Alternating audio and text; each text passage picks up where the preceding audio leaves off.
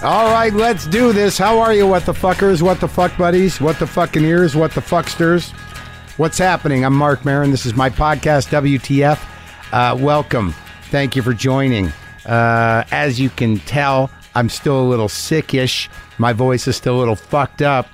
The trip to New York that I just got back from today, and I'm talking to you now, this will be the day after my show on IFC, Maron, premieres with the first 2 episodes last night.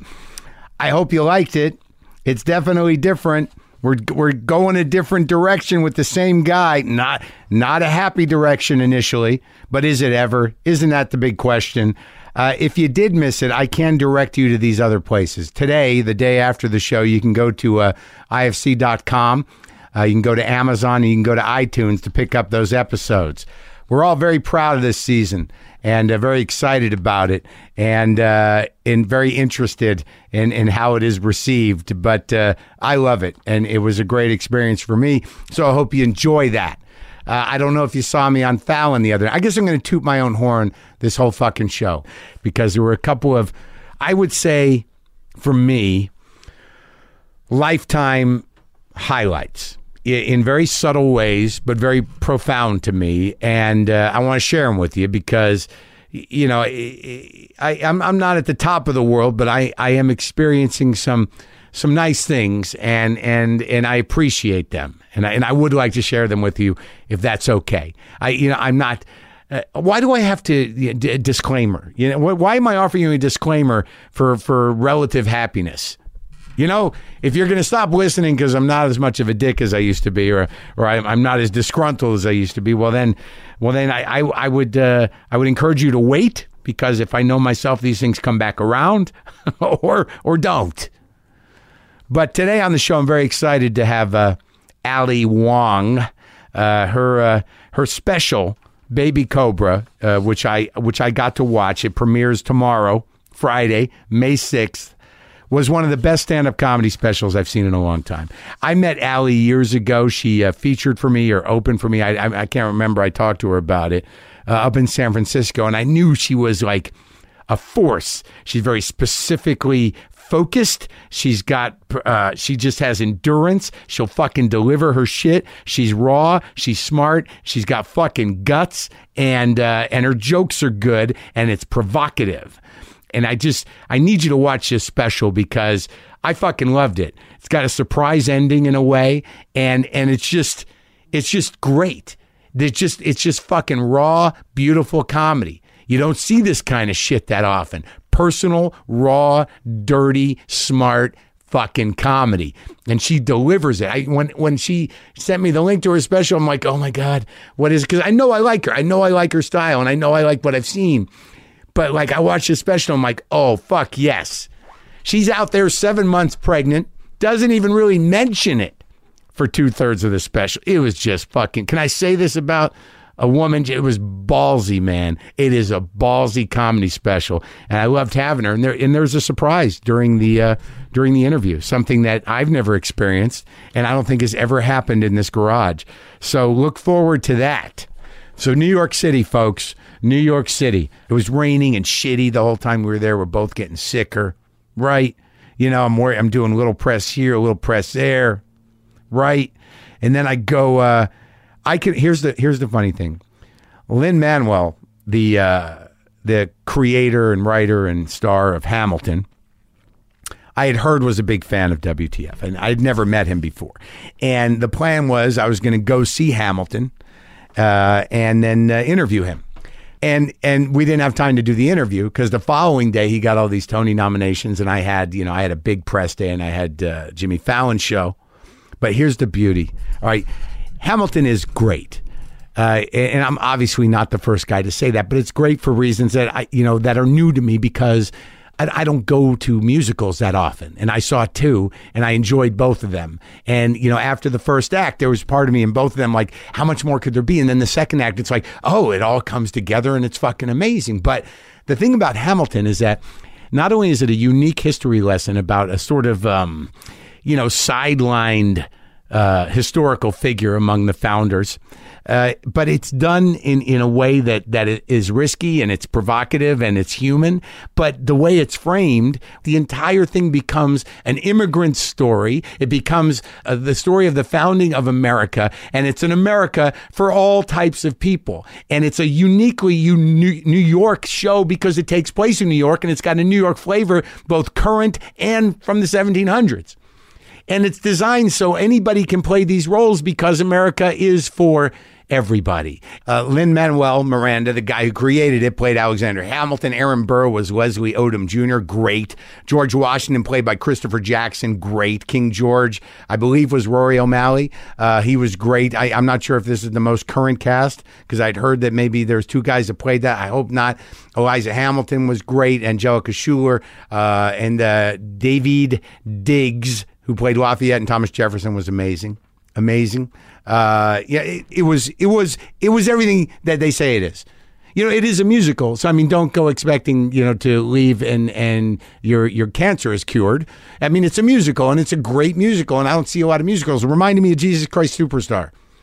It had a darkness to it that was elevated, and everything is like, the resolution is like, the beginning of America. So anyways, I was happy to have seen it, but here's what happens. Okay.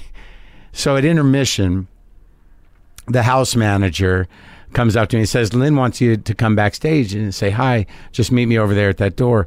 And I'm like, of course, So the play ends. It's a standing ovation. It's beautiful. Standing ovations are beautiful when you get them and when you're part of them. The cast is taking their bows, and there's a lot of people up there. There's about 30 people. They do a curtain call, and they all bow, and then they start to walk off stage, and I'm watching him. Lin-Manuel is walking off stage. He turns, as he's walking off stage to a standing ovation of his show, he turns and somehow looks directly at me and mouths, "Boomer lives." Oh my God, and it was just such a private, beautiful, large moment for me, because who's going to know, and I just saw it directly. I was looking right at him and he did it and I couldn't fucking believe it. It was so fucking sweet and beautiful. It was like, it made me feel special, people. It made me feel special. And I went backstage. We had a nice conversation, and I met Christopher Jackson as well. And we made plans where I'm going to go back and talk to him, and I'm excited to talk to him. I'm excited to learn about theater, and I've been doing that. It's exciting. It's a new thing. And so that was a thrilling part of the New York trip. You hear me? Dig it. So, okay, Jimmy Fallon. I personally love Jimmy Fallon. Great guy, fun guy. I'm always happy to see him. And I was excited that they let me come on The Tonight Show because I had not done The Tonight Show. I've only done one other Tonight Show. So I go to a 30 Rock. Sarah goes with me, hanging out, getting ready to go on, changing my shirt. And Lorne Michaels just walks in. Hey, how's it going? How you doing? I'm like, what? Huh? Like he just dropped by to chat. And he hung out for about 5-10 minutes, just talking, asked me how I was doing, what was going on, how I was feeling. We talked about Louis for a little while and about comedy. And he said, all right, I got to go across the hall and go to work. I'm like, all right, nice to see you. It was I don't know what to tell you, people. I don't know what to say. It was a very nice thing. And I was excited to see him. It's very nice where I've got this place in the world that's mine. I don't really need anything from anybody. I really don't. And I like talking to people and I like doing what I do, but I just, I'm okay. I'm okay where I'm at. And it was nice that, I don't think we're going to be hanging out. Like, I don't know that, we're going to go out to dinner or anything, but it was a cool experience for me. All right. It was nice. It was nice to be relaxed and not need anything and just have a chat with a guy that, I've, got to know by talking to him on this show, and he just happens to be Lorne Michaels. Is that okay? Can I have that experience? All right, look, here's what I got to tell you. I'm serious about Ali Wong. I'm serious that you should watch his special. It's called Baby Cobra, premieres on Netflix tomorrow, May 6th. I'm not being paid by Netflix. she kind of blew me away, and I was excited about that. And I'm glad that this timed out and we could have her on the show and talk to her, because she's a great comic. So let's talk now. Embrace yourself. There is a, what am I saying that for? It's a beautiful thing. It's a beautiful thing that happens. And all right, so this is me and Ali Wong.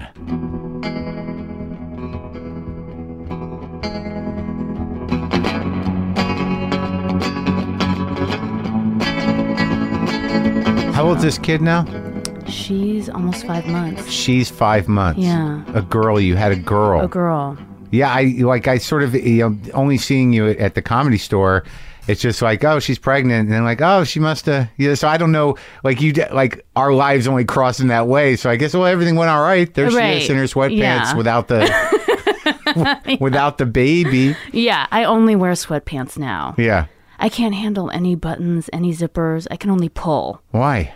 It's too much, dude. It's like when you have a kid, it's awesome, and it's not, for me, it hasn't been as hard as everybody says it was, but it's relentless. Yeah. So like any way you can shave off minutes, let's do it. Yeah. So like a button gonna get in my way of going and taking a pee, taking a shower. Yeah. Cutting it out. No more buttons. Yeah. And then you have to deal with the kid constantly. When do you start getting help to deal with the kid? I got help 2 months out. Yeah. Yeah, and it's amazing. Yeah. So I've been having help. So I mean, I complain about it a lot on stage, but really it's been pretty great, and not, like I said, not as hard as everybody said it was going to be. That's because she's a chill baby, and also because, people complain a lot about the lack of sleep, but when you're a comic and you had to do the road when you're not famous, and you have to do like radio and fly to horrible parts of the United States, and then get up in the morning to drive to another horrible part in the United States to perform for like a lackluster crowd, that was really hard. Well, you made it sound so good. Comedy, yeah. I mean, when you're not like an overnight success, and you're like, you don't got to tell me the long road. You have like the longer road. It's like and you're doing the road like that.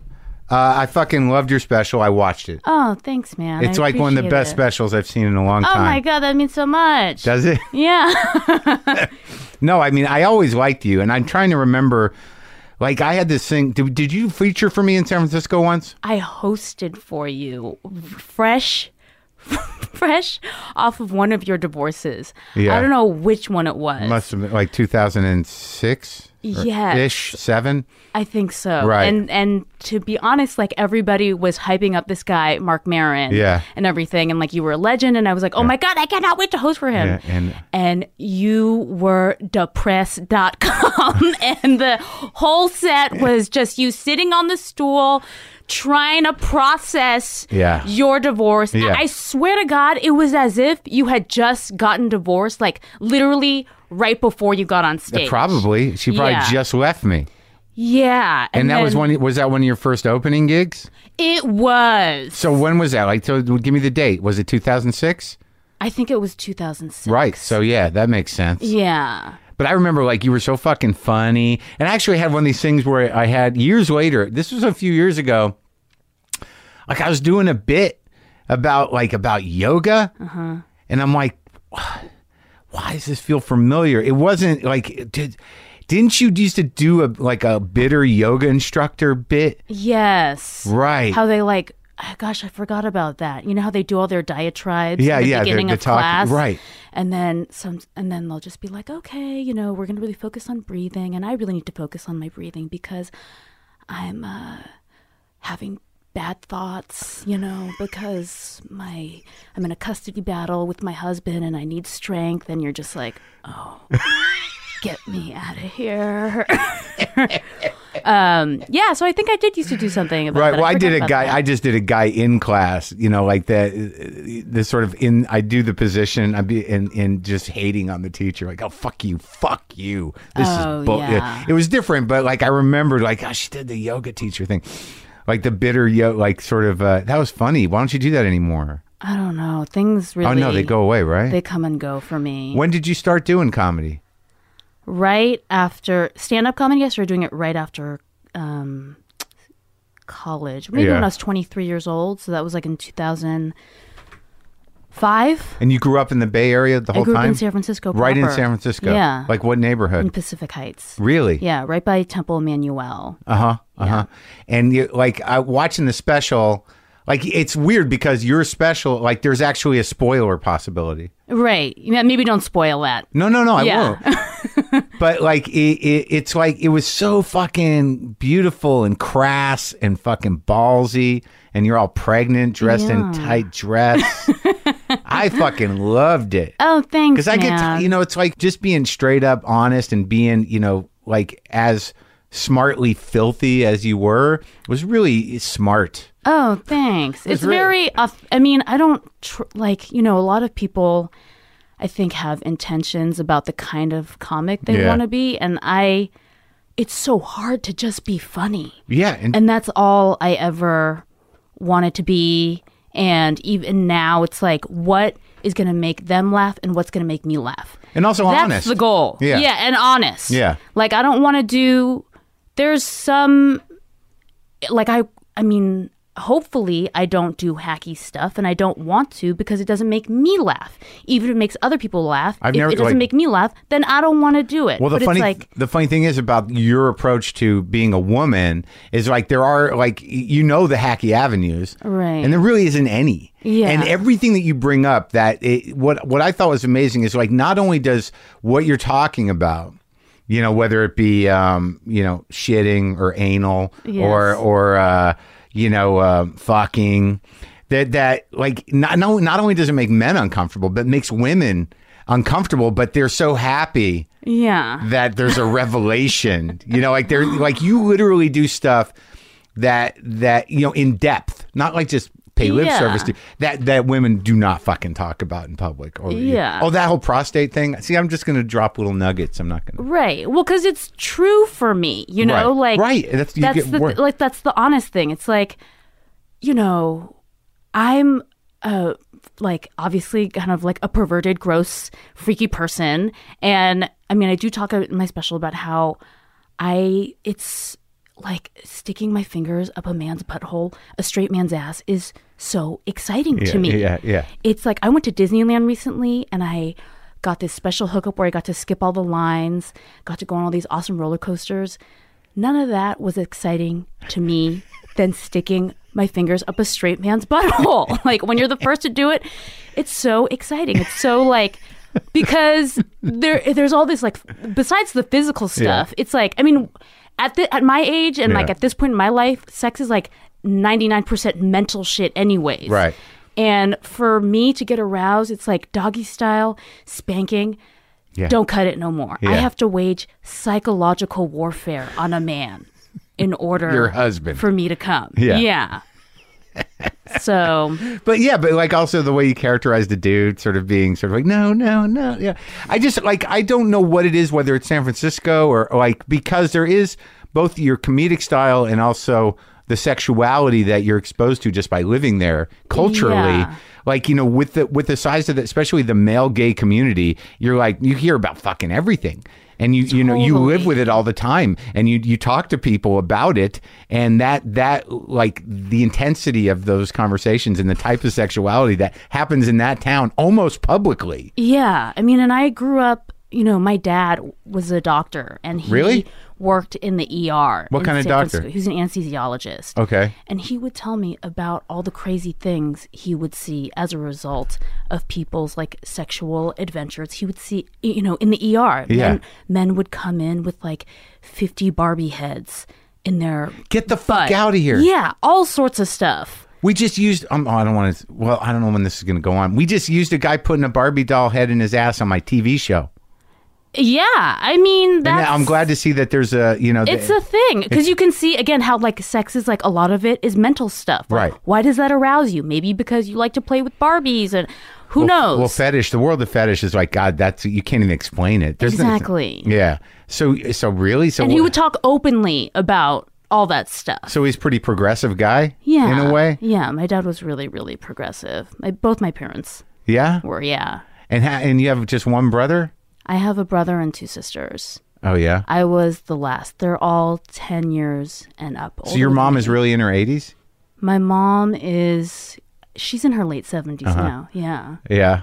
And your dad's... He's gone. He's gone. Passed away. He passed away about 5 years ago or so. So you're growing up in San Francisco, and like just judging by the set, you were pretty wild. Yeah, I was. Like in high school, I went to like a private school and did a lot of drinking. Yeah. And I was... But you grew up like middle class, like comfortable, right? Yeah. Totally comfortable. Yeah. And I mean, for no good reason. I didn't have a lot of angst or anything. It was just like, fuck it. It's something to do. And I drank a lot. At one point, I think I remember I drank in high school like 2.5 of those 40 ounces of Old English. Yeah. Disgusting. Yeah, blackout. Yeah, I'm surprised that I'm still here. Yeah. What about drugs? No, I was not that big into drugs. And then because weed always made me paranoid and I was scared to do anything else. Yeah. So I haven't, and since then, I haven't really been into drugs. Like I kind of stopped in high school. Yeah. And then I met my husband who is really into ayahuasca. And then How old are you guys?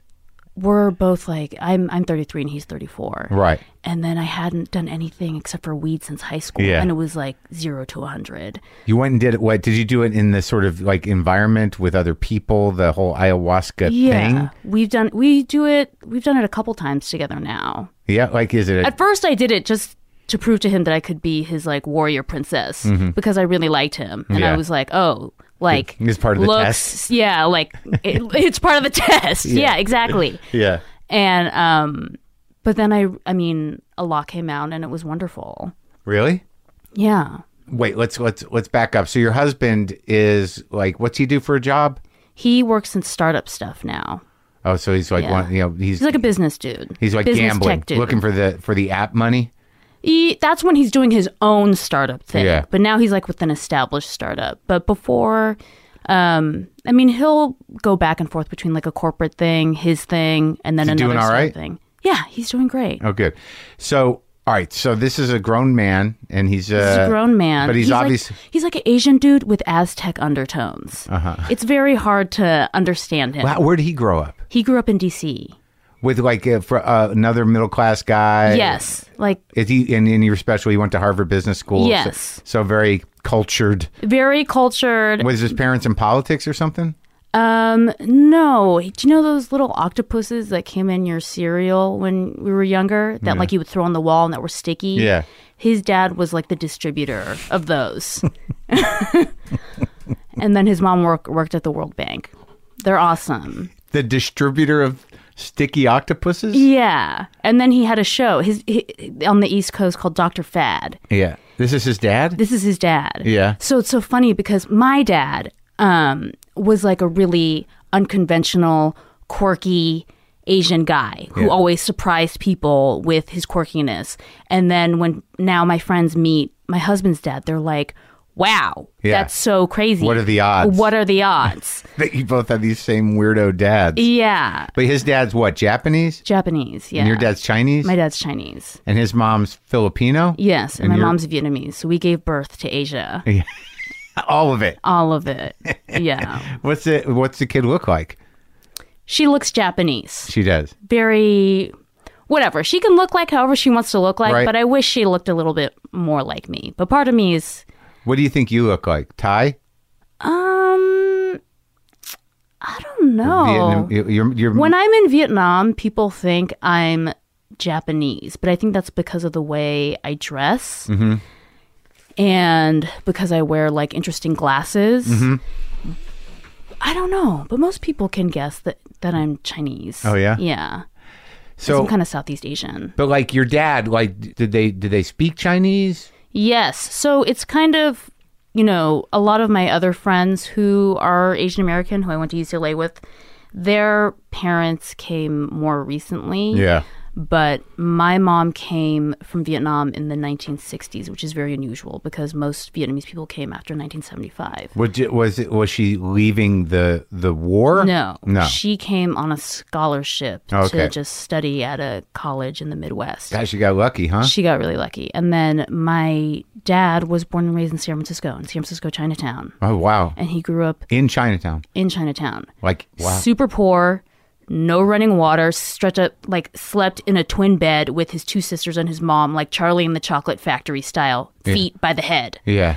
No running water. In Chinatown in San Francisco. San Francisco, had to like fish out vegetables out of the garbage. Oh my God. Yeah.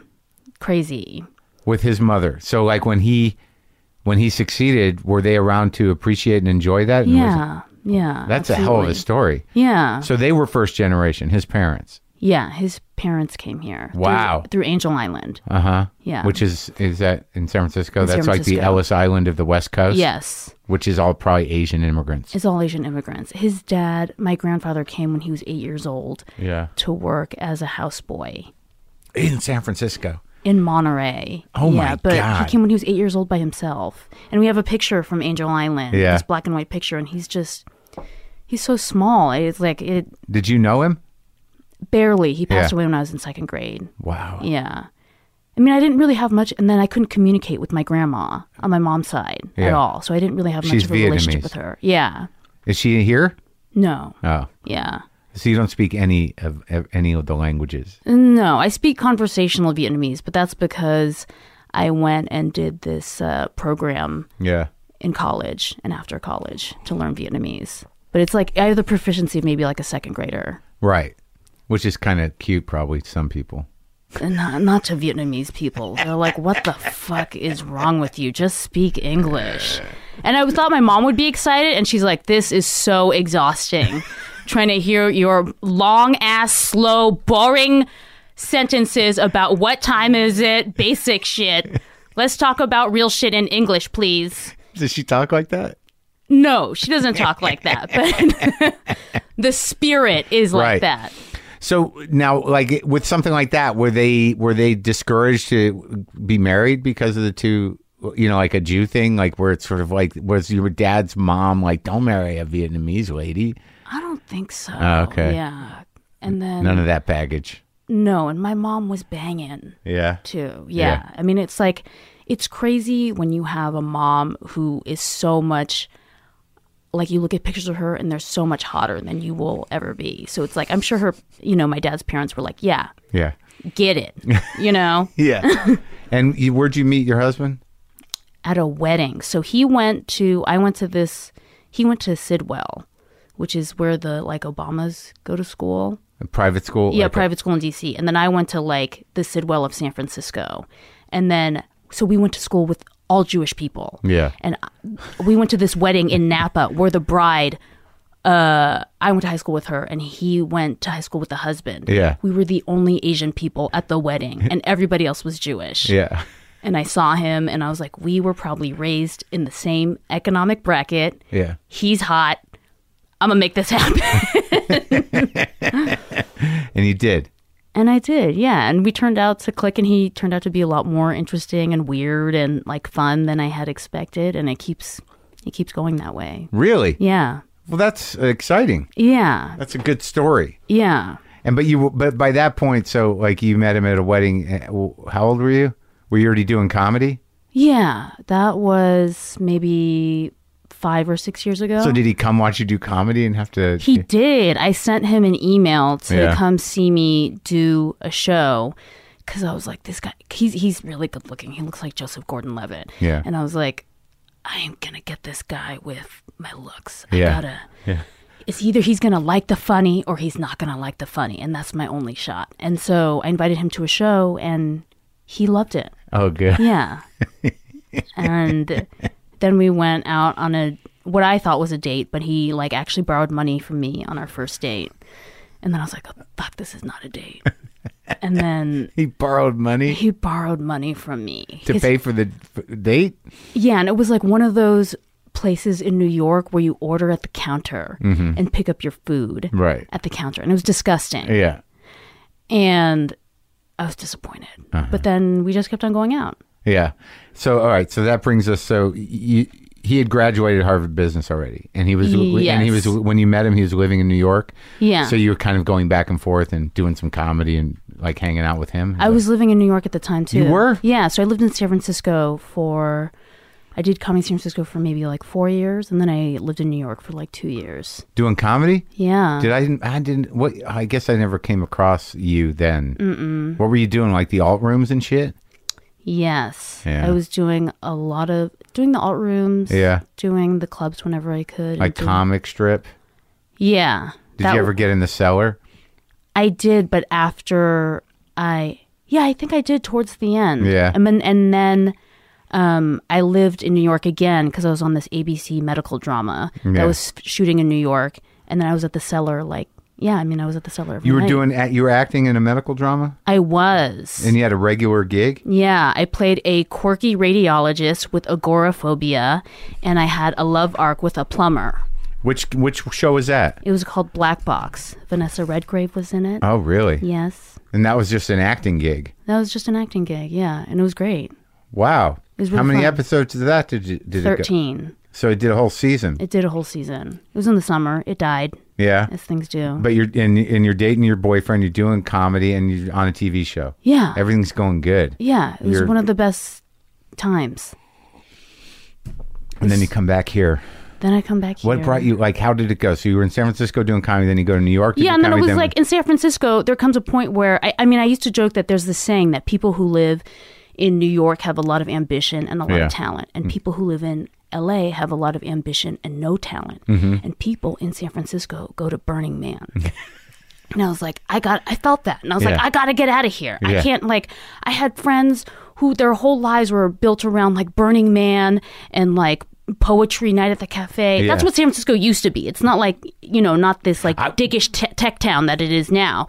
And so I was like, I gotta get out of here. And there was comics there who were just ghosts who would just your dream was to get to be a feature at the Punchline, and they would just be a feature forever. And I'm people I can't leave. do that. Yeah, people don't leave. It's the weirdest thing. And when you're there, I never quite understood. There's a lot of that sort of maybe not anymore because of the tech boom, but just, culturally when I was there, I never knew what the fuck was going on, just energy wise. What are I got the gay community, but there was this whole other world of people that just seemed to be lost in between college and being 90. Right. You're like, what are they, what the fuck is happening, Yeah. It's bizarre, man. It's bizarre. There's something about, I think weed is just killing the will of so many people that just, and there's also that, and they hacked the system. Yeah. There's so many awesome social services in San Francisco, or they found an apartment or something, right. and they just they hacked that shit. Yeah. And somehow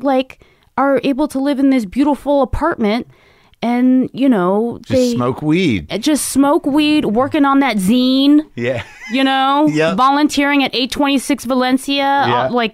Doing, God knows, working at that nonprofit that takes, children of color in hot air balloons once a year or something. Yeah. And also there's just this thing about, to be a big shot and big fish in a little pond. There's a lot of that there. Totally. And a lot of guys, a lot of people would come down here and just fucking hit the wall and then scramble back. Yeah, on one turn. Right. Do you know what, back in the day, those comics you're talking about, the San Francisco guys, they'd come, they'd do an evening at the Improv, and they're like, I guess that's it. Exactly. What the fuck are you talking about? I know. It's hard to understand show business. There's a whole generation of comics, some people, and it's still that way, some people get into comedy to do comedy, and then they just expect show business to find them somehow. And I'm like, what are you doing? Yeah. You got to be full of anger and resentment and ambition. And, and that takes years to build up. Too, a callus. That's why it's the comics that I like, they have to have that. Yeah. I only like comics who have been doing it for 10 years plus. Yeah, I don't know what the hell's going on. I would say maybe 15 years plus even, Yeah, because at least, you're in the hands of a professional. Even if you don't like their comedy, you're like, that person fits up there. And but they have to go that thing. I heard that awesome interview you did with Patrice O'Neill. Oh, yeah. And he talks about going on the roller coaster twice in this business. Mm-hmm. And I think I only want to listen to people who have been on the roller coaster at least twice. Where they're not having as much fun on the second ride anymore because they're so filled with like anxiety that the roller coaster ride's going to end. Because it's so human. And I identify with that. And that's how life is, That's how like relationships are. It's like, I mean, it's interesting because, with my parents, by the time they got to me, they understood the concept of dating.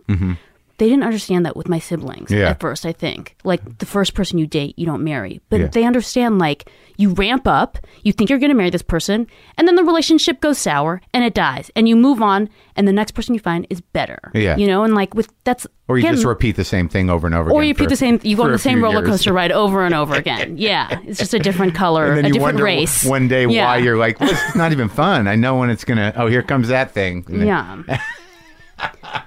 But you must have been like, if the stuff in your special is based on truth, your parents must have been like, what the fuck are we going to do with her? Kind of. Or they were over it. They were over it. I mean, my sister is an unemployed lesbian. One of my sisters. So they're like, do whatever the fuck you want. Like, you make money, great. And when they came to my shows and people were laughing in San Francisco, they couldn't believe it. And they were so proud. Yeah? Yeah. They're really supportive. And they were like, you realized it. You did it. Yeah. Yeah. Even if they don't get it. And I had ambition. Yeah. They were like proud that I wanted to do something. But you're like a real comic. I mean, you wanted to be a real comic. I mean, when you were coming up in San Francisco, who were you watching there? Because there was still, like, the one thing about San Francisco, when I lived there for that 2 years or whatever, like it enabled a freedom of creativity on a comedy stage that no other place does. Totally. Like it's built into the fabric of the city. Yeah. Just sort of like be yourself. Go and there's that whole kind of riff style that you kind of like are part of in a way. I can tell that some of the influences. Yeah. Where you just sort of own the stage. You have freedom of mind. Yeah. And you do what you're going to do. You define yourself. Yeah. I mean, they'll indulge some noodling, San Francisco. They'll let you fucking dick off. Totally. And it's because there's like homeless people on the street at Civic Center BART station who are like talking your ear off and people listen to them, So it's like they'll listen to anybody. Yeah, I mean, it was such a great place to come up. And you were like 23 when you started? I was 23. Where'd you go to college? UCLA. You did the whole 4 years? I did the whole 4 years. Studying what? Asian American Studies. Yeah. So you're on top of that shit? Got a handle on it? You are Asian. Now you are Asian American Studies. You've got it all covered. Well, and it's so interesting because I thought I was so passionate about it at the time and I was so into it. Yeah, what was the angle though? What did you think you were going to do with it? I thought maybe I would be like a professor or something, sure. Right? Yeah. And then this other guy who was in one of my classes was talking about how after he finished college, he was not going to continue with like academia and Asian American Studies and that he was going to go into the restaurant business. Yeah. And he was like, yeah, I mean, do you want to study or do you want to be studied? And I was like, oh, I guess being studied sounds more glamorous. That was an Asian guy? It was an Asian guy. That was because that was a very simple, philosophical, kind of like almost Zen-like question. Yeah, yeah. there's something very Asian about the phrasing. Totally. It was like a Yoda phrase. Right, Buddha just came up to you through that guy. Yeah, and I was like, but I was in this comedy group also in college. Yeah. So it kind of... Sketch group? A sketch group, yeah. So the first time you did stand-up, was it like at the Punchline? I think it was at the Brainwash Cafe in San Francisco. That place south of Market. Yes, it's a laundromat / cafe. I think I was there when that started. Full on homeless shelter. Yeah. Yeah. And they'd have a show there. They'd have a show there. And you'd sign up.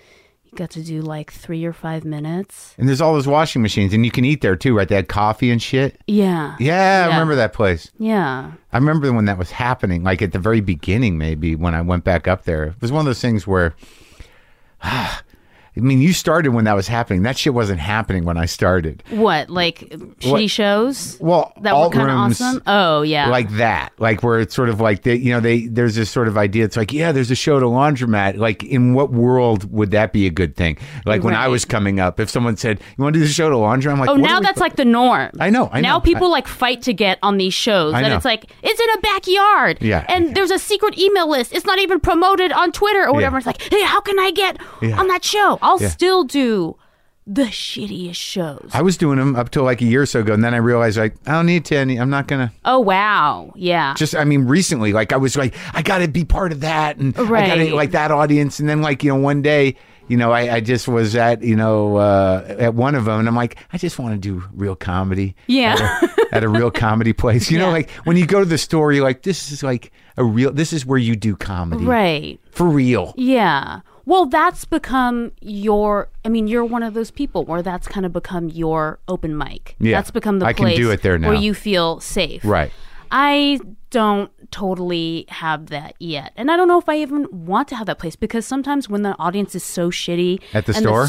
No, not at the store, but like at these other shitty rooms. Right. When the circumstances are so shitty, you get that anger and then you blurt out what things. you need. Is that how you write? That's how I write. Me too. I never write. I only write on stage. Me too. I can't just sit. It all has to come from like pure emotion. It's the best. Yeah, and you just feel like Yeah. something streaming out of your mouth, and you have like no pause between your brain and your mouth, and then it's delivered. It's delivered. Oh, it's the best. It's great, but it comes from honesty and emotion and frustration. Right. And so that's why those rooms will always, I think, have value to me. And I am one of those comics too who's like, I'm so in love with the process of stand-up comedy. Yeah. Like on the chance 1 times out of 10 that I'll get a new bit writing on stage. Yeah.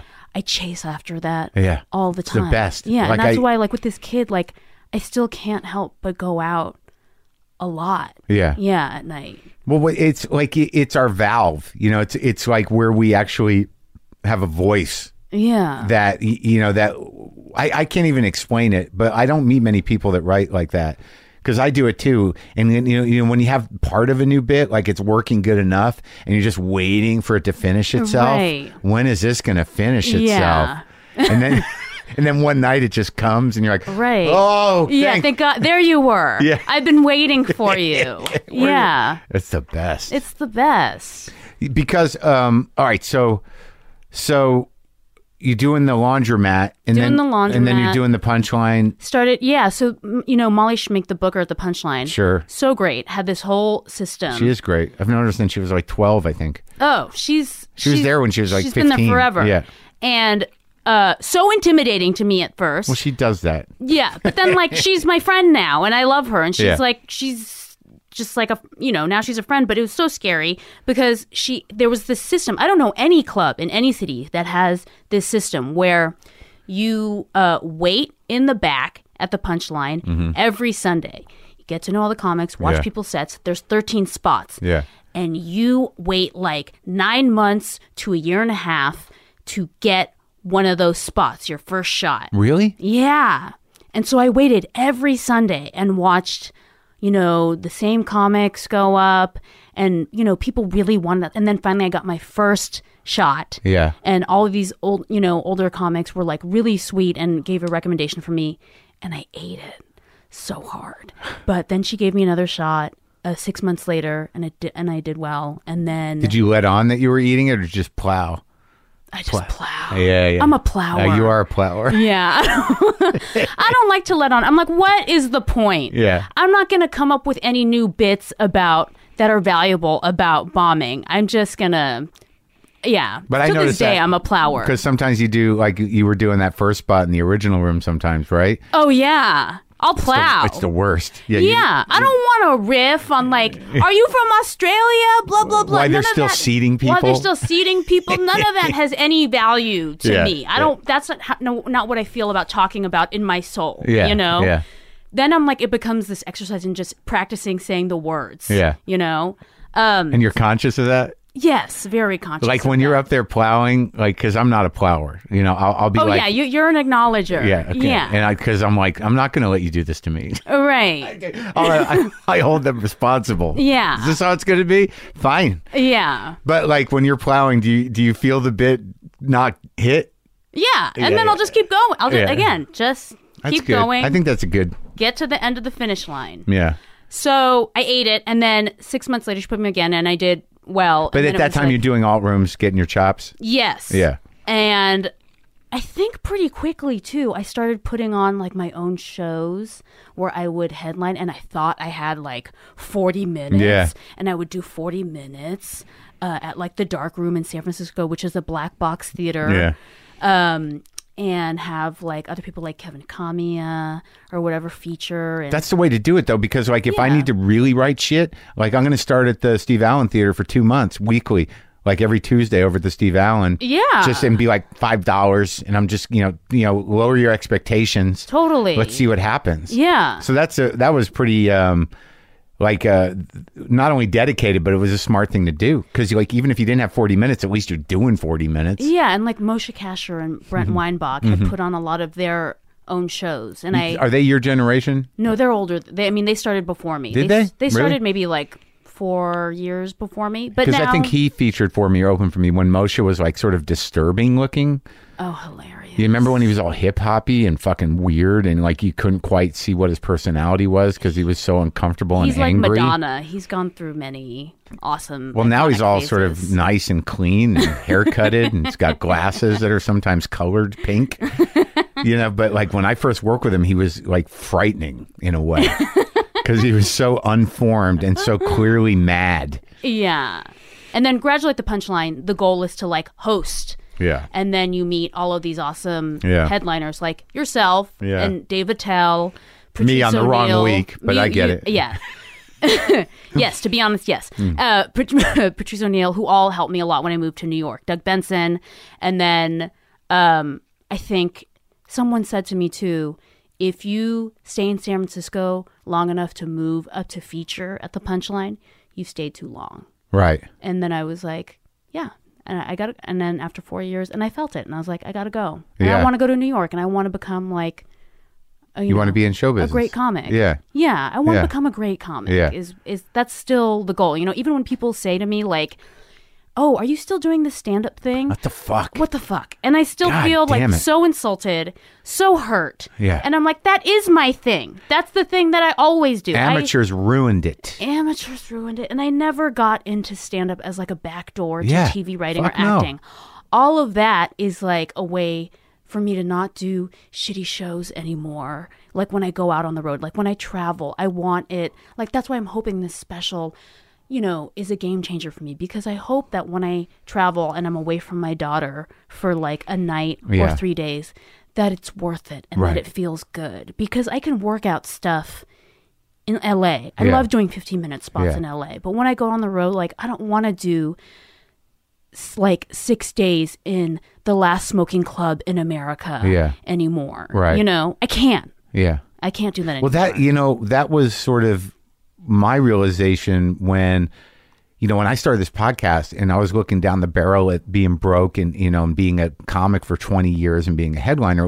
I was like, I don't want to do that. Right. For my whole, like, what? Yeah. And all I ever wanted to be was a comic. And then I had this fluky success with this secret skill.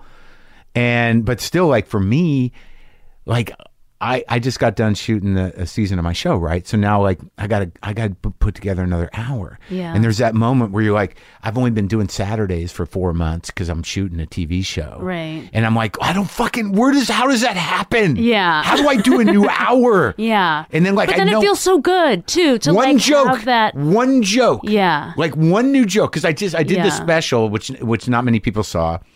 And then I had to go out and do three shows that were hours at theaters, small theaters. Yeah. And I'm like, I can't do all old stuff. Did you do some old stuff? I did a couple because you have to. Well, the weird thing is like most people haven't seen my special. It was on Epix and now it's on Hulu and Amazon. Like, what am I thinking? That all 800 people saw it and they're going to hold you accountable and they'll be like, seen it. Yeah. Boo! No new stuff. That's somebody we invent. That person lives in our head more than that. There's one dick who will do that, but whatever, fuck them. Yeah. But the thing is like, because of what you were talking about before, that sort of like, and just getting up there and like, this is where it happens, man. Yeah. And you don't even think that way. You like I don't know about you, but when I'm going out there, I'm not like, okay, I hope something happens. I do say that, but I'm like, I'm not hard on myself, because once I get up there, if I've got the rage or I've got the thoughts, they'll come with the relationship with the audience. Yeah. And I got one new chunk that I kind of polished over 3 weeks. That's a nice big bit. And I'm like, I'm going. You're going. And you can't, and like that journey Yeah. is like better than the result itself. Oh, yeah. That's why even like when a special's done, I'm like, I'm not done with those jokes. Yeah. You know, like I keep adding to them. Yeah. Still, Yeah, you can write. And I watch it over and I'm like, oh, I could have refined that so much better. Right. Like, it never ends. Well, that's what happens when you write like we do. It's never finished. Yeah. You just expand the conversation. Right. You know? Yeah. And I'm still, like I said, I'm still so in love with that, you know? And It's so what's creative. It's being a good comic. Yeah. And you're a very good comic. Oh, thank you. Like that fucking special's great. Thanks. Like I've never seen it's like rare that but I always like watching you, but the thing, because of, you got fucking guts and you're not afraid, and your style, I like, people who kick some balls. Oh, thanks. I think it's also, there's like this whole new, there was like this thing when maybe I was starting to even now maybe still, where it was like unfashionable to have energy. Yeah. You know what I mean? It was like, look lazy, be soft spoken, because then it really speaks to the writing or something. And that's no fun. Yeah, I'm not into that. Yeah. So but like when I'm working stuff out, I will do that thing where I will be like very soft spoken to see, because I do want to see if just the material will stand on itself without the Chris energy. Rock does that. Yeah, I'm really into that. You really? I think that's a really good technique, because then once you pair it together with a big audience, then it's like, but you do want to, then if the material stands on its own with like you being all soft, then it's like, okay, this is good. Yeah. So you go San Francisco, New York, and then what brings you to LA? Back to LA after all that. I had gotten a manager, and then he was like, you need to come to LA for pilot season. And then I started working and doing some TV stuff, acting stuff. And then I just decided to stay. I was resisting it. And then one day I was just like, I am going to decide to like LA. Yeah. And as soon as I made that decision and stopped being bitter about how you have to drive everywhere and how it's like superficial, whatever, and I embraced it, I loved it. And now I can't see myself living anywhere else. It's so authentically diverse. I'm from, San Francisco now is whack. Yeah. Sorry, but it's whack. It's like so unaffordable, so not diverse. Yeah. Like my sister, I live in Culver City. Yeah. And my sister came with me to this comic book store like 2 blocks away. And she was like, there's a black dude running that comic book store. And it blew her mind. And she was like, because in San Francisco, she was like, this is, LA is so crazy. Like you have access to like all this amazing Asian food. Yeah. And in San Francisco, it's just like all rich white and Asian people. The mission is like unidentifiable now. Yeah. It's like, what is this? I lived at like 22nd and South Van Ness in 1992. Yeah. And it was like the Wild West. Right. It was fucking crazy. It was like The Walking Dead. Yeah. Yeah. It was nuts. And there's still that one corner where you get out of the BART at Mission. Yes, where it's straight up squalor. It's like, what is going on? Yeah, it's not like, how can you have this with all this money and everything? But that still exists. That one fucking corner. Oh, yeah. It's fucking exciting. You get out there, you're like, thank God. It's exciting if you didn't grow up in that. And you're like, even as a kid. Like even as a kid, I was like, leave me alone. Yeah. Stop trying to talk to me. I don't feel sorry for any of you. So, okay, but with the husband, did he just move out here? Where were you guys at? Did. You were in New York? I was in New York, and then he moved to San Francisco and to do like startup stuff. Yeah. And then I was here, and I was like, what are we going to do, buddy? I'm not coming back to San Francisco. And... what are we gonna do, buddy? And I still can't believe to this day that he moved here. Yeah. For me. Yeah. Because it was like, I've never had anybody do that before. Yeah. And it still flatters me to this day that he did that. Yeah. With, no community for him. I had all my girlfriends from college and everything. They're all here still? They're all here, and I love them to death. We all had kids at the same time, and we all like hang out without the boob and breastfeed together while we like complain about our kids. Is there a place called Boob and Breastfeed? There's a place called the Pump Station. Oh, there is? Where people do get together. Who like, those are for women who kind of, I think, don't have their tribe yet. Yeah. And they need to find their tribe of women who are going through the same shit as them. And they just, because you need that. And they gather and they breastfeed together. Yeah. And exchange tips on how to breastfeed better. Uh-huh. Because it's hard. Yeah, it's hard. So like this special is you like, I love that you didn't even really fucking address that you were pregnant till 2/3 of the way in. Yeah. Because it's not about that. I mean, it's my first special. I never wanted to do. And you just happened to be 7.5 months pregnant. Well, I think it was time for me to do, I felt like it was time for me to do a special because I'd been doing stand-up comedy for 10 or so years. And I was like, I want to put a lot of this material away. Yeah. And I had never done, like a half hour or anything like that.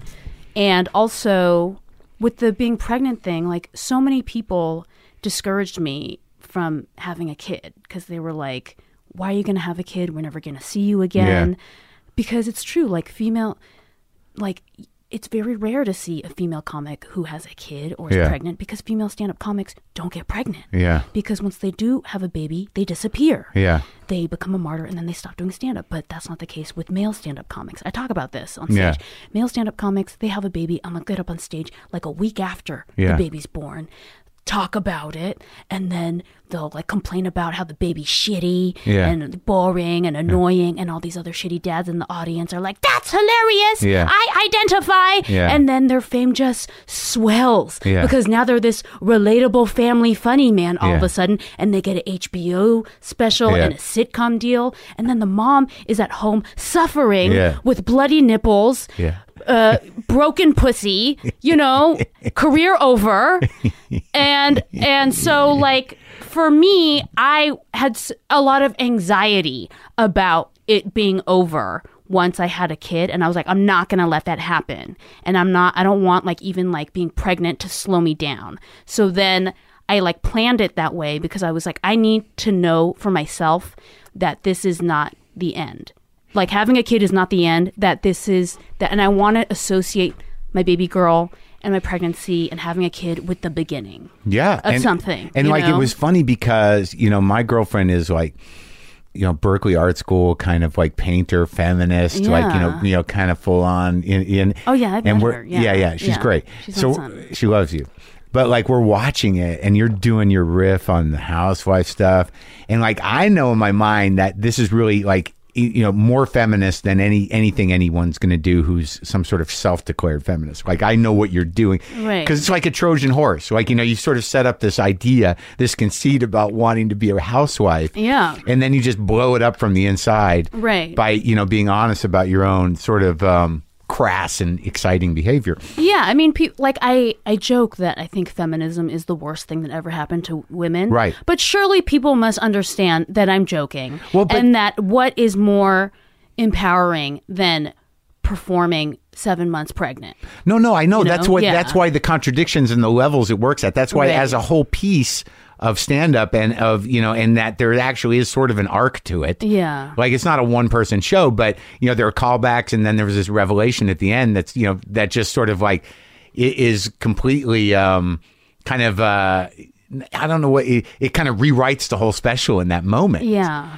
But like it just works on so many levels. The shamelessness about being pregnant, the conversations that you're having as a pregnant person, and then sort of like just talking about pregnancy as just another bit, right. And then like all that stuff about housewives, because what you envied about them was so fucking, kind of disgusting and beautiful. Yeah. That like it works on both levels. Like there's something really feminist about it, but there's also something liberating to people that may be living that life. Yeah. And I think it's empowering for both types of women. Yeah, and I don't.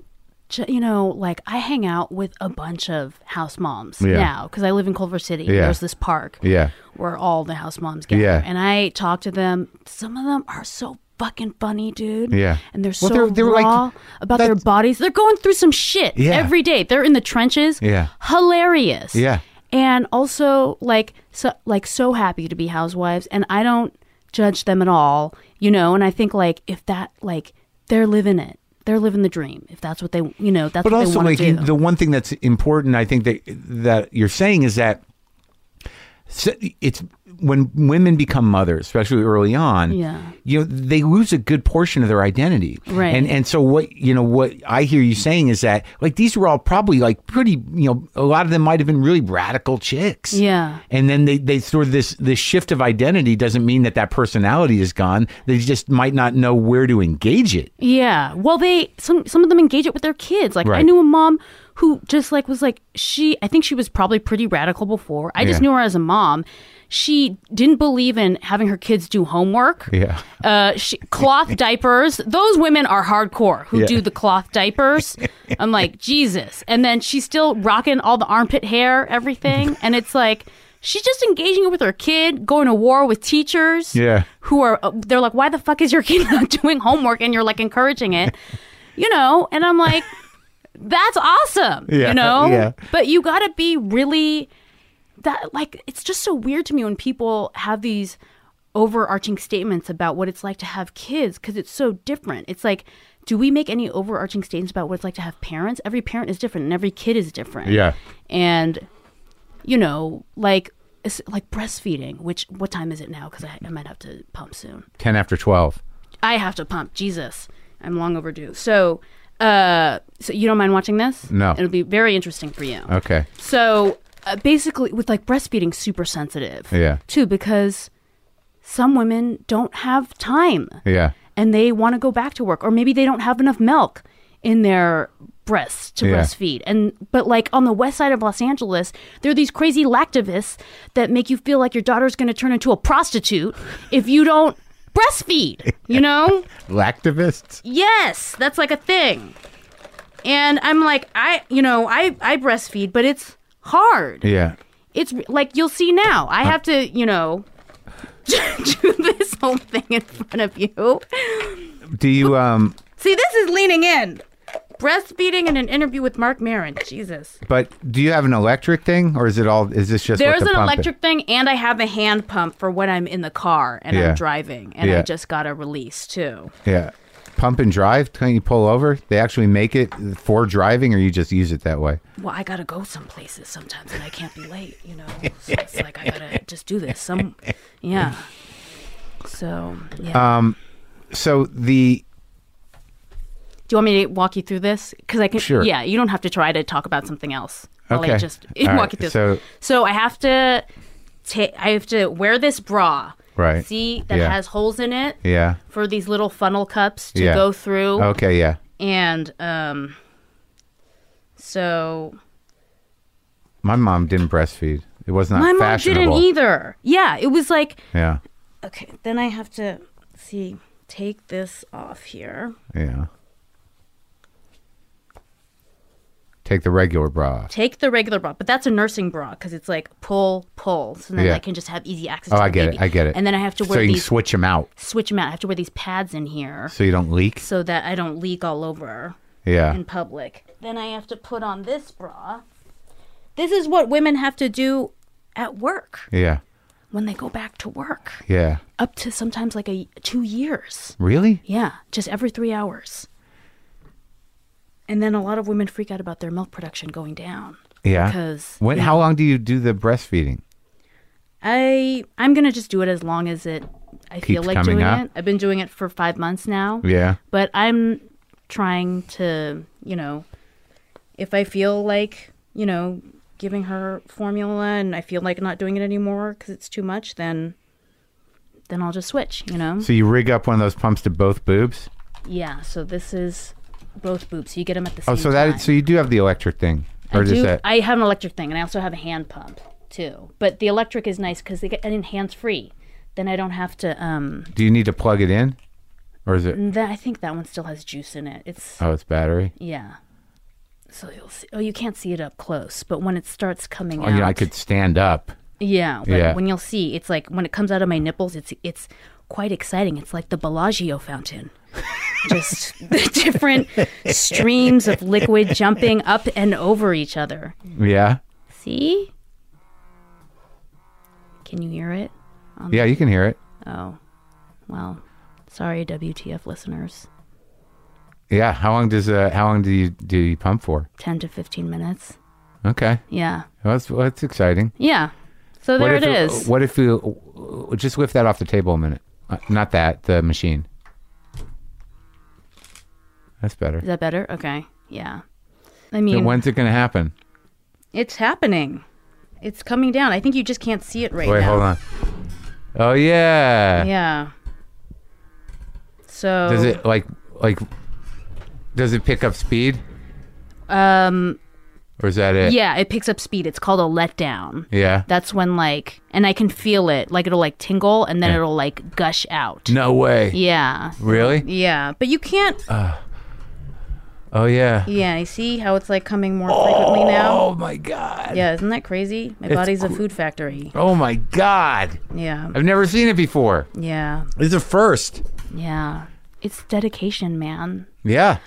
So I had a C-section. Yeah. And in the hospital, I had to, when I was breastfeeding, I was still recovering from my body being sliced open, and then had her chewing on my nipples. Yeah. And it was rough, dude. Yeah. And I didn't know how to do it correctly. I was bleeding. It's a big learning curve, I guess. Big learning curve. You Raw were, dog. You were bleeding? Bleeding. And she was poor baby girl was spitting up blood. Why were you bleeding? Because I was breastfeeding incorrectly. Really? I thought the baby's just supposed to suck on your nipple like a straw. Yeah. But you have to get them to latch on at it's a whole thing. I never took a class. I should have taken a class. Yeah. I didn't read any parenting books. No? No. And what's your husband do in all this? My husband, I mean... Was he supportive and were you I'm fucking, this is hard, and he was will it be all right? He was we'll be all right, but they can't do anything. I mean, it still blows my mind that a woman goes through all of this. Yeah. So involved with her body. Yeah. And zero happens to a man's body. You resentful? Yeah, I'm a little bit resentful. I mean, even now, where it's the boob is powerful. It's the only thing that will that will soothe her if she's hungry or something, or if she's fussy. Yeah. And I'm the only one who can do it. And she doesn't need his body like she needs my body. Right. And I thought I didn't understand how involved breastfeeding was. For 9 months, I was her house. Yeah. And I couldn't drink and eat tuna fish. Yeah. And do all this stuff. Yeah. And then or do shrooms or ayahuasca anymore. And then now that I'm breastfeeding, I'm her refrigerator, and I still can't drink or do ayahuasca or any of that stuff anymore. It's your body is still so involved. But are you getting joy out of it? A lot of joy. Yeah. Yeah? I mean, that part is really true. Yeah. She's great. And she makes me laugh hard. When you've become a comic that doesn't laugh out loud I can't. as much anymore, she's her and my husband are and my friends are the only who aren't in comedy are the only things that make me laugh hysterically. Yeah. Yeah. Yeah. She's funny. She's sweet. And all that, when people are aren't you going to miss doing all the stuff you're able to do? I'm yeah, but I get to do other stuff now. Right. Well, you have a good attitude about it. Yeah. I mean, it helps too that all my best friends got pregnant at the same time. So we have a nice tribe, a nice little kula going on. Did you always knew that you were going to do that? Was there ever a point in comedy, before these other women comics or whoever was advising you not to have kids? Were you always going to have kids? Yeah. I always had I grew up in a big family. Yeah.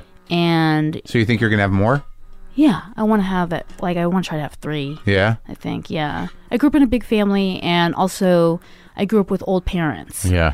And so I always knew that they were, when you grow up with old parents, you kind of never feel protected, and you're always scared that they're going to die. Uh-huh. But thank God I had my siblings. Yeah. And so when my dad passed away, I can't imagine going through that and still going through that without any one of my siblings. Yeah. And I don't want my daughter to be alone. Scared of that? Yeah. Well, I just want her to grow up with how I did, because it was so fun growing up with my siblings. I had one. It was good. It was enough. Yeah. Yeah. But 3's great. about right. Yeah. I mean, then there's a little diversity. Yeah. Age separation. So, what I noticed about the special, is that you really can do almost a companion special, within a year. Yeah, I want to. About childbirth. Yeah. Because you were just speculating about it. Right. And you were speculating about all this stuff, and based on what you heard, and it seems like the childbirth experience that you had was not as bad in the same way as you were describing in the special? Like the fear, like you didn't have to go through prolonged labor, or were you always planned a cesarean, or no, was that? I tried to go for vaginal, and I was having contractions for 24 hours, and then I was like, I give up. Oh, really? Yeah, and they were like, keep going. I was like, hail to the nah. Cut that shit out. Cut it out.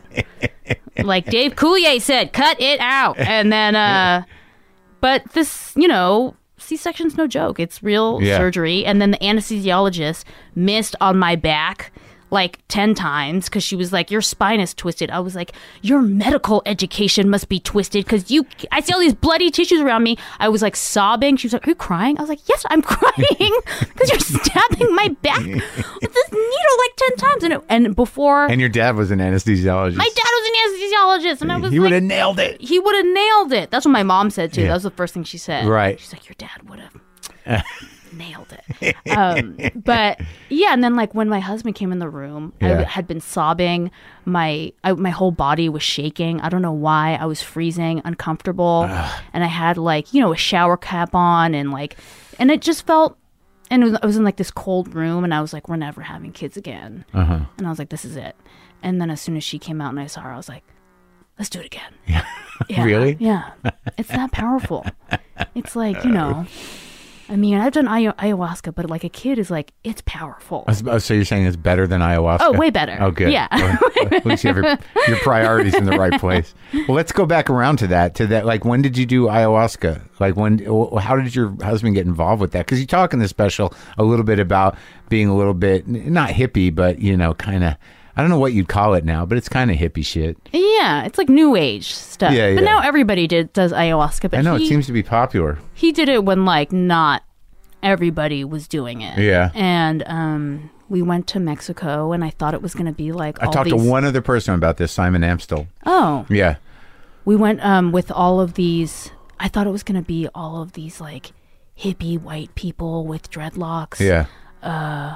From like Portland and Seattle or something. Yeah. And it was all Mexican women dealing with like, it's like personal stuff like divorce or, their kids getting into trouble or relatives. It was really, really interesting. Yeah.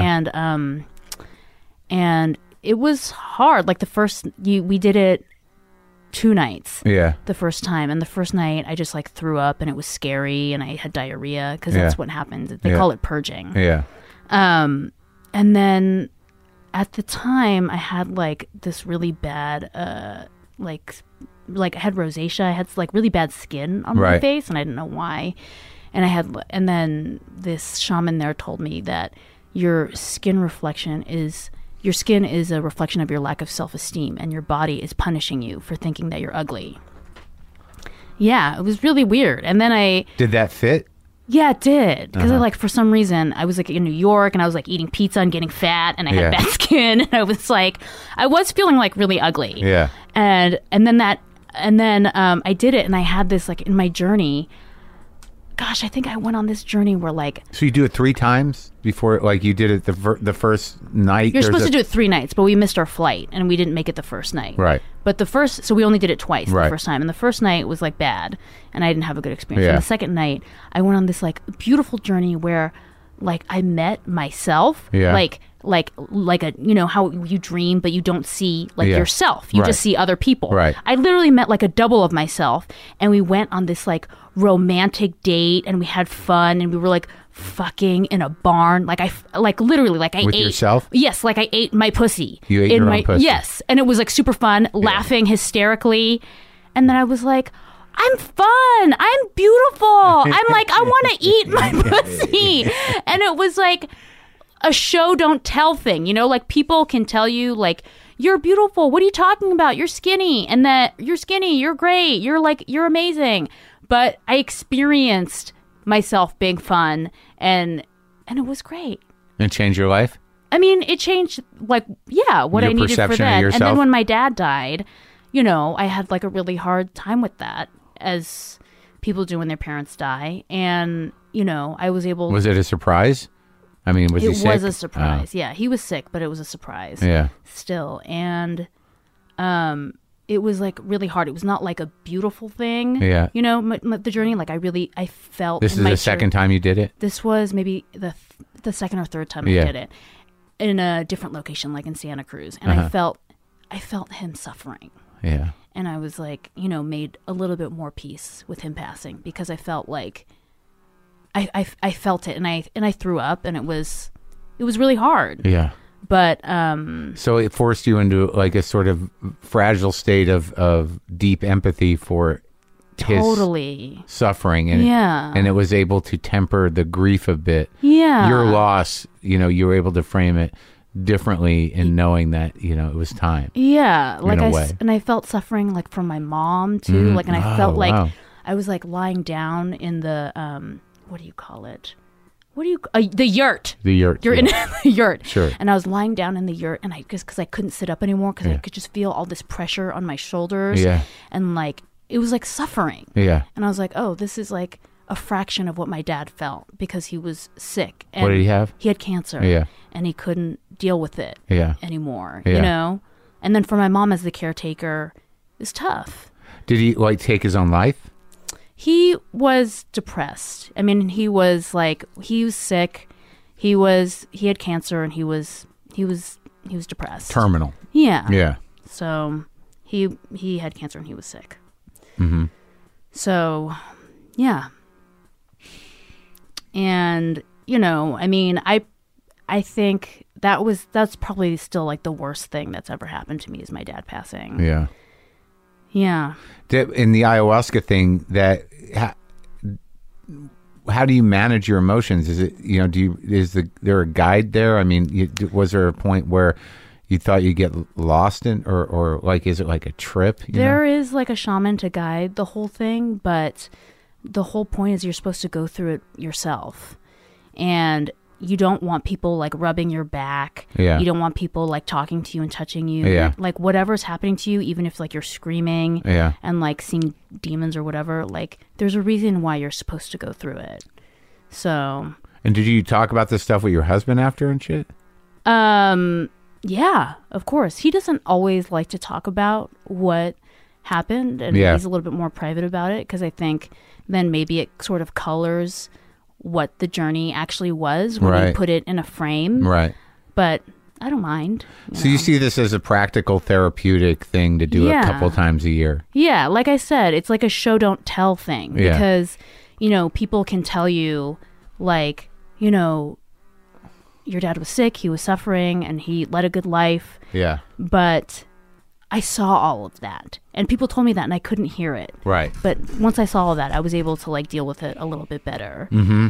Like, I had a miscarriage, and I don't think about it that much. You talk about it in the special. I do talk about it in the special. And that's another thing that you sort of, like, unpacked in terms of, like, there's a lot of things in the special that, you know, from the mundane to, you know, the sort of intense that, you know, are shame triggers for a lot of women, and you just fucking unload them. Yeah, I wish women didn't have to feel so ashamed about it because, you know, the wrong question. It's a great joke, though.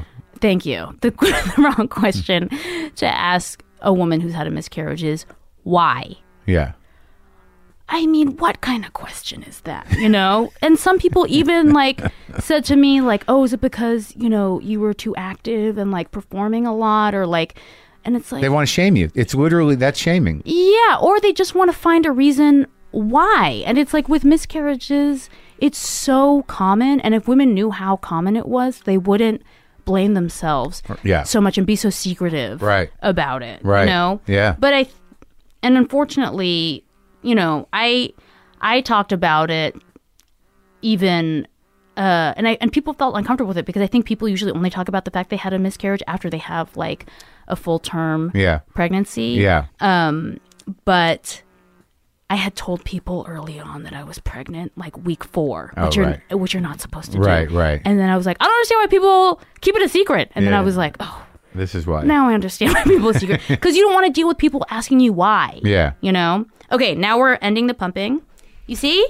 Oh, yeah. How do you know it's done? They didn't fill up all the way. It's 15 minutes. Oh. No, I mean, she doesn't need it to fill up all the way. Some women have it fill up all the way. Yeah. That's a lot. Yeah. This is like I mean, this is how much she needs, like, in a feeding. And do you have to eat certain things to make milk production or any of that? Oatmeal's good. Really? There's a tea called Mother's Milk that's really good. Yeah, fenugreek. Oh yeah, that's that Indian spice. Yeah. So you were now with the C-section, because you talk a lot about the ripping of the vagina. Yes. You were able to avoid that? Yeah, that's all intact. But, I mean, who cares? Yeah. It's not put to, like, much use these days. So it's like, I mean, when you have see, then I got to dab it afterwards. Right. After, like, I thought I was going to die when the anesthesiologist kept missing on my back. Yeah. Because it's a spinal tap, right? I thought I was going to die or become, like, paralyzed from her messing up my spine. And at that point, I was like, I do not care. I just want to get the baby out safely first. Like, the mama instinct kicked in real quick. Yeah. Like, I don't care if I die. Yeah. But just please get her out safely. Yeah. And so, yeah, I mean, but it's just crazy how your body, like, I had some friends, too, who, like, they labored for like 72 hours and then they still had to have a C-section. Their pussies straight up look like, they showed me afterwards, straight up look like two hanging dicks side by side. Hardcore. Yeah. In the process of giving birth to a baby girl, they became a dude. Yeah. Two dudes. Yeah. And I was like, I mean, it's just crazy what happens to women's bodies. These moms now who I meet are like the funniest, most raw women I've ever met, that, talking about their hemorrhoids and stuff. Yeah. And they're not talking about, like, they're not hacky talking about hemorrhoids, because we've heard the hacky hemorrhoid mom jokes at the park. Like, right. Oh, yeah. Really funny. You judge, you're like, heard that one. Yeah, heard that one. Yeah. You got to get a new angle on that. Yeah. So tell me how long you've been writing television professionally. Like you're on fresh off the boat? Yes, that's been happening for 2 years. I'm really good friends with the lead actor, Randall Park. I know him from, we did comedy, like sketch comedy stuff together. And he, was like, why don't you come in and write for the show? Yeah? And then, And How's it? You're in the room? How many people in the room? 13. Big. But then, once the season starts going and we lose the showrunner, it's a lot, because there's always people on set, people, having to be off on script. So you really need, and you have to split the room into two to try to break two stories at once. So you working with Jake Kasdan? Yes. Yeah. I don't He's see him that often. Yeah. Yeah. And Lynn Shelton directed a bit. Yes. She's great. She's great. Yeah, I love her. She directed a couple of mine. Yeah. Yeah. She's so awesome. Yeah. And the writing, like, Sarah, who watches the show occasionally, my girlfriend, said that the mother character sounds a lot like you. Like you that's funny. There's like, I mean, I write on the show, and there's definitely, I would hope, part of me that people can see in the show. It's been great. Like, I didn't ever set out to be a TV writer. Have you ever done it? Just for my show. Just for your show.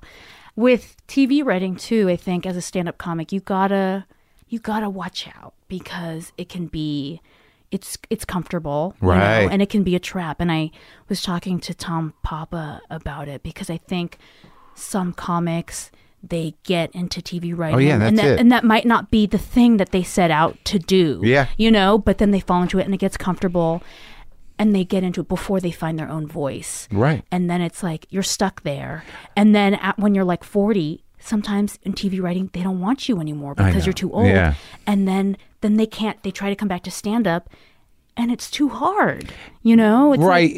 Like, I don't get the sense, I haven't gotten the sense too many times that they're coming back to stand up to actually start making money as a stand up. Right. Because, like, I always framed it like, not everyone's cut out to fucking live the life of a comic. Right. And when young people ask me about comedy, I'm like, well, if you can write jokes, and and you want to do comedy, just realize that the jobs that are available to you are, if you can't cut it as a stand-up. I mean, I don't necessarily wish that on anybody. It takes a unique person to find their voice. Yeah. And some dudes, a lot of the dudes that I started out with, they did comedy, they did stand-up, but they practically, like normal human beings, realize, like, I ain't going to be one of the 10 guys that makes money at this. Right. This is going to be a long, hard life, but I have this talent. Yeah. So I'm going to go into writing. Yeah. So I try to frame it that way. Yeah. Like, I mean, I imagine a lot of them have regret or whatever, but who the hell knows if they'd ever find their voice or actually make a living as a comic that could support a family and get them insurance and everything.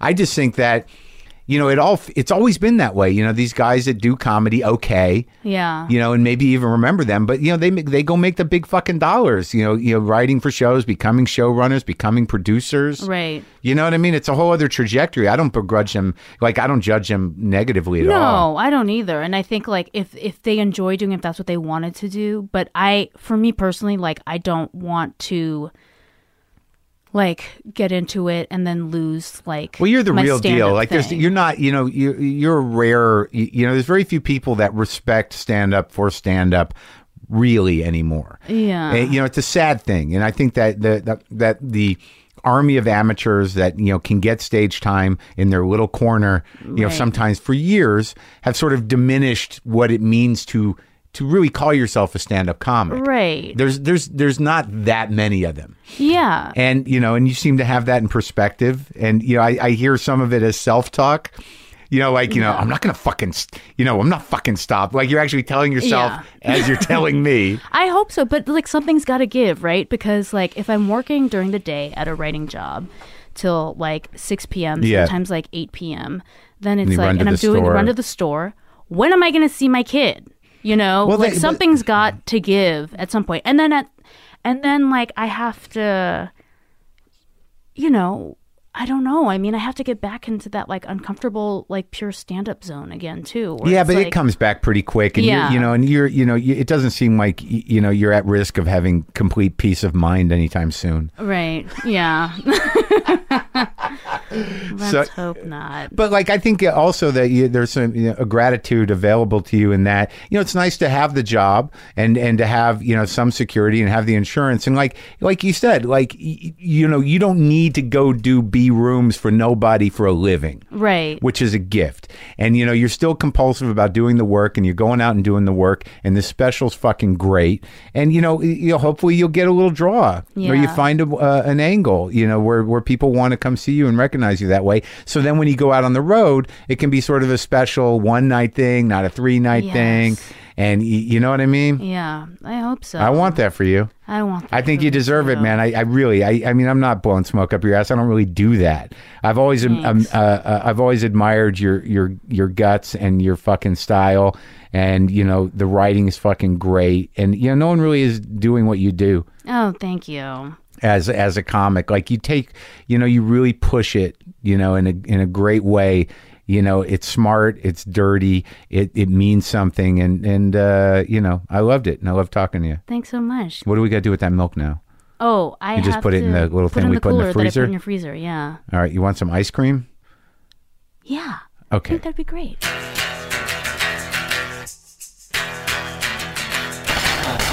Great. I love it. I saw a new thing. I experienced a new thing. I don't have children. I don't have a wife. So the pumping was sort of a big deal for me. And I'm glad you guys were all there with me for that experience. It was, she's a fucking stud, man. Ali Wong's special Baby Cobra premieres on Netflix tomorrow, Friday, May 6th. All right, go to WTFpod.com for all that stuff. Watch my show, Marin, on IFC on Wednesdays at 9. If you miss them, you can go to IFC.com, Amazon, or iTunes. All right? Okay. Whew, man, I should rest my voice, right? I should play some guitar or something.